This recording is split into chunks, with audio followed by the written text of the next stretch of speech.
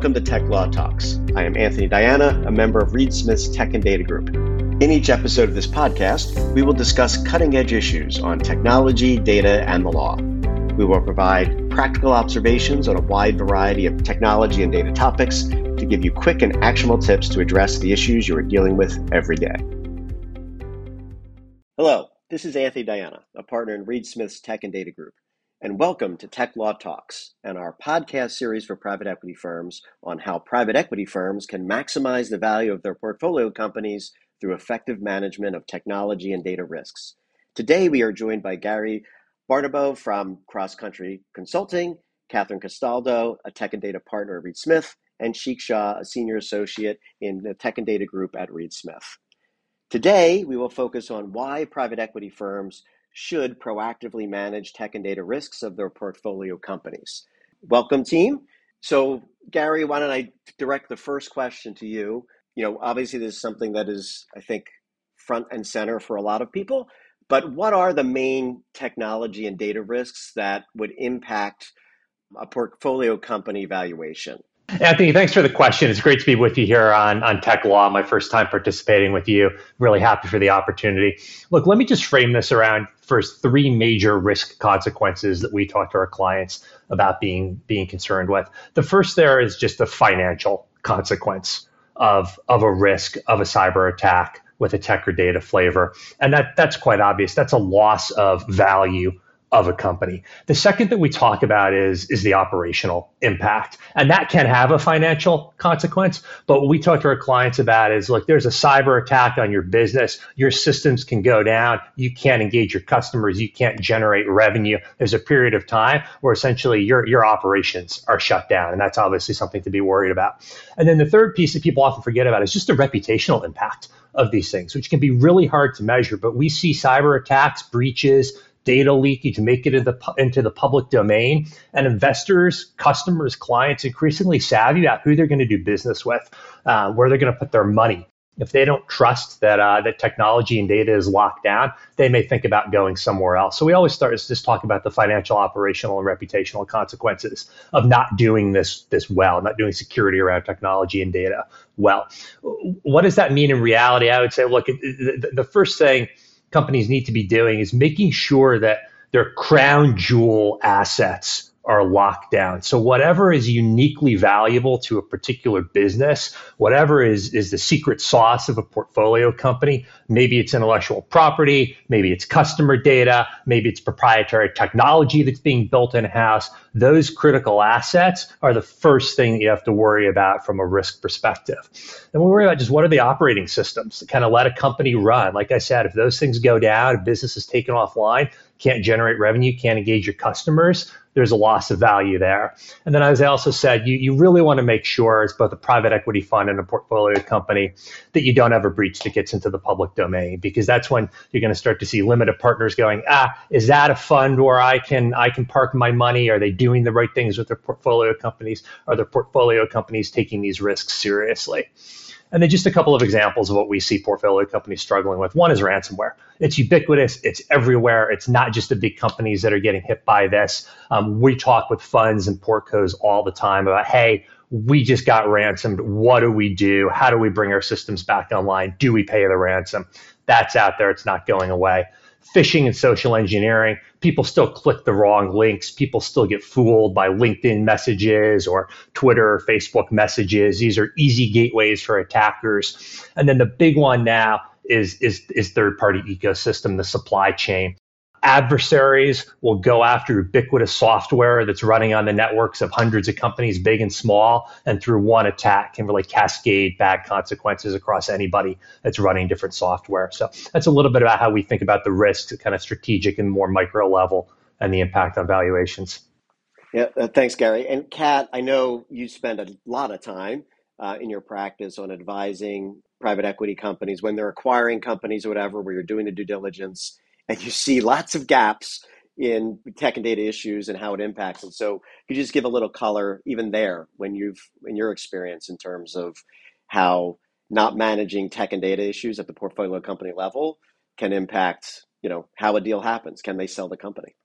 Certainly, yeah, we see a lot of that. Not only do we see data incidents, security incidents, and data breaches happening even right in the middle of the transaction where the company is either being acquired or sold, but we also see a significant issue with a number of portfolio companies not having any of the proper infrastructure in place to help manage that risk. So while the private equity company might be regulated at a different level, a lot of states now have comprehensive laws that have no exceptions for companies that are engaged in financial services or companies that are engaged in other industry specific laws that would be applicable at the federal level. So things like the Massachusetts Security Standards, the New York Shield Act, certain aspects of the California laws, depending on the size of the company, certainly have requirements, specific security requirements that aren't being met by a lot of companies that get reviewed in the processes that we do. So from a valuation perspective, that's always it is a risk. It's a risk, particularly if with the look back periods that the regulators can have, or if an event happens and they're deemed to be, insufficiently managed, that's a problem for them as well. So it can impact both their evaluation and the ability for the transaction to move forward. And I think, Kat, I think we've seen this as well. Like I think a lot of these portfolio companies sometimes they're a little smaller. They don't necessarily have the resources. They probably don't have a privacy counsel or even sometimes even a CISO and like. So I think this is where the portfolio companies have the resources in essence to help them, right? And I think you've done that in various aspects. Could you just give a flavor of sort of some of the stuff that you've done for portfolio companies at the behest Sure. of private equity companies? Yeah, and some, just to go back to the security standards, in some of them are pretty straightforward. You having a written policy, having someone designated to to be in charge of security, and someone responsible for training. A lot of that stuff can be outsourced. So we do see a lot of the smaller companies with the individuals that are present at the company. Sometimes the founders wearing a lot of different hats. Sometimes the CFO and the GC are the same person, or there is no security person except for the ways they've contracted for certain services. So even with that, though, there are things that they can do just to meet the basics, and that's really about starting to understand the kind of data they're managing, the ecosystems they're operating in, where those data relationships are, and that can go a long way towards providing the insulation and some of the baseline compliance metrics that they need. And Sheik, what have you seen in terms of either private equity firms proactively or maybe effectively proactively doing this, or even probably what we see more of where it's not being done and the portfolio companies do have issues, whether it's a data breach or during the transaction, things are exposed. What have you seen? Yeah, absolutely. Thanks, Anthony. I think historically, when we talk about tech and data issues in the private equity space, we consider it more from the security perspective. As Gary and Kat have both pointed out, there are significant considerations on the security side. But I think what we're seeing growing over time is, building on what Kat said about state data protection laws, is this risk of privacy compliance. Privacy compliance is an increasing risk, whether you consider the potential for regulatory action, for non-compliance in the many jurisdictions that have enacted data protection laws, both in the US and internationally, and the litigation risk where consumers have the ability to bring a private right of action. Assessing these risks, I think, is a multifaceted approach. Kind of depends on the risk profile of the various portcos, but what sort of policies do the companies have in place related to privacy? Are there external facing documents that are up to date and accurate?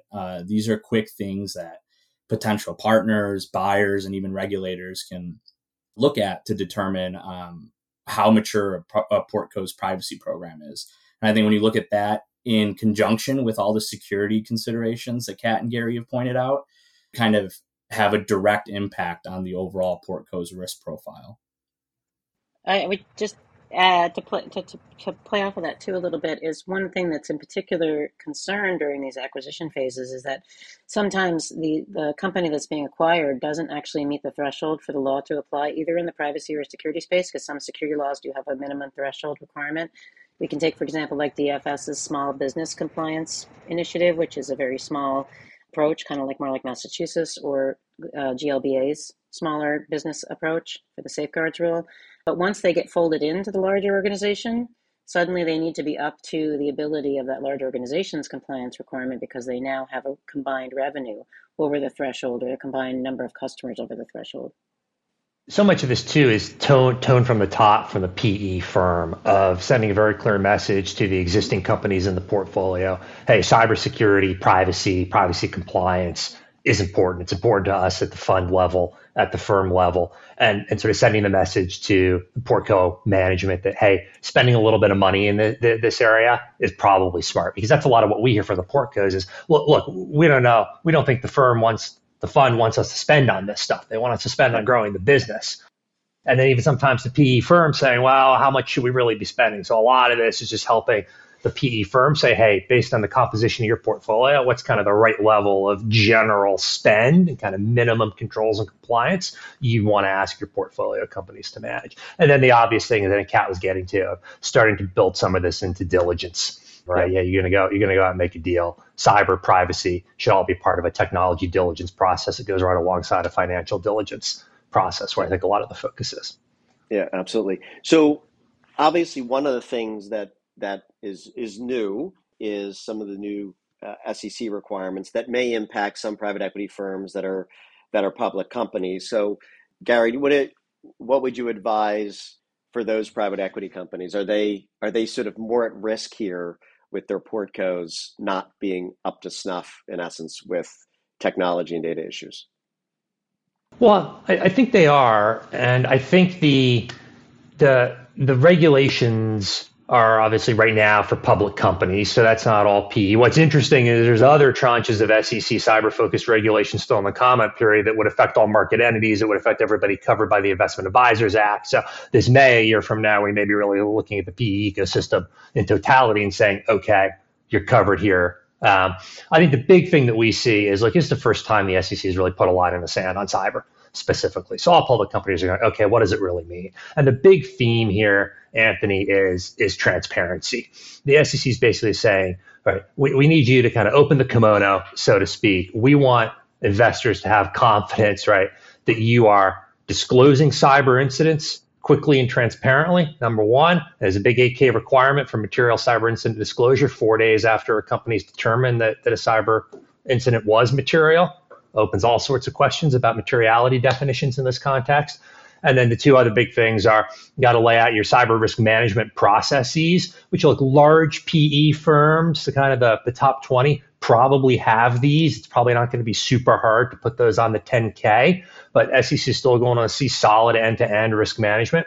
And then it's showing what is the board and the executive management team doing in terms of overseeing cyber risk. And that's a big change. The SEC is reaching into like a CISO organization and saying, this can't just be buried in kind of a technology team anymore. It's got to be treated as an enterprise risk issue, an enterprise imperative. So tell us what the board and management's doing on that. And that's probably going to have to change how companies do governance in the space. And then, Kat, do you see this impacting the portcos as well? So yeah, I think that the companies really need to start looking down the pike too, because I like Gary said, those SEC rules that are in comment are very likely to be in place in not too long of a time. And then the corollary to that is, as we mentioned earlier, there are probably a number of state laws that already apply to these companies. And if they're not complying now, they're already out of compliance with those laws. A lot of them have been around for a while, and they should have already been in compliance with them. So let's start thinking about what they need to have. They need to have something that's written down as far as their information security plan goes. That's probably already in place, but we've certainly seen, Sheik and I have certainly seen a lot of companies that don't even have that minimum level of compliance. They need to understand not only their data, but what their data risk is. So some kind of risk assessment is going to be necessary in order to properly prepare for what incidents may come and what they're likely to see. Because as Gary pointed out, none of those incidents are going away, and they're all going to be a present risk for every company that handles any sort of electronic data. And then finally, some sort of incident response planning, which probably includes a tabletop, some policies, some processes and training. The tabletops are great training. They really propel people to gain that muscle memory that's necessary to react quickly when the incident is unfolding and hopefully mitigate some of the damage that can happen. We know that those kind of incidents can go with enormous speed and result in a really catastrophic damage to companies, particularly on the supply chain side, where the entire supply chain can break down. which then has a ripple effect to whatever industry that supply chain is currently serving. So there's a lot of risk here from both the fund perspective of lost valuation and the ability to gain trust from their shareholders and investors, but also just in the day-to-day operation of the company that's part of that. Yeah, and I think as part of that, which is what we're talking about, is somehow integrating that with the portcos, right? It's the enterprise at the private equity level, but then there should be some outreach to the portcos, whether, as Gary said, it's a message to them saying they have to do this and you should be investing in this, or more proactive management by the private equity companies, which I think is one of the things that we're going to be exploring on the podcast series that we're going to be rolling out over the next few weeks. So thanks everybody for joining. Like I said, look for more of these podcasts on this topic where private equity can start maximizing the value of its portfolio companies through effective management of tech and data risks. We're also going to be doing a webinar in October, so look out for that as well. But otherwise, thanks everybody for joining, and we'll see you soon. Bye. Tech Law Talks is a Reed Smith production. Our producer is Allie McCardle. For more information about Reed Smith's tech and data practice, please email techlawtalks@reedsmith.com. You can find our podcast on Spotify, Apple Podcasts, Google Podcasts, Stitcher, and reedsmith.com, and our social media accounts at Reed Smith LLP on LinkedIn, Facebook, and Twitter. This podcast is provided for educational purposes. It does not constitute legal advice and is not intended to establish an attorney-client relationship, nor is it intended to suggest or establish standards of care applicable to particular lawyers in any given situation. Prior results do not guarantee a similar outcome. Any views, opinions, or comments made by any external guest speaker are not to be attributed to Reed Smith LLP or its individual lawyers. All rights reserved.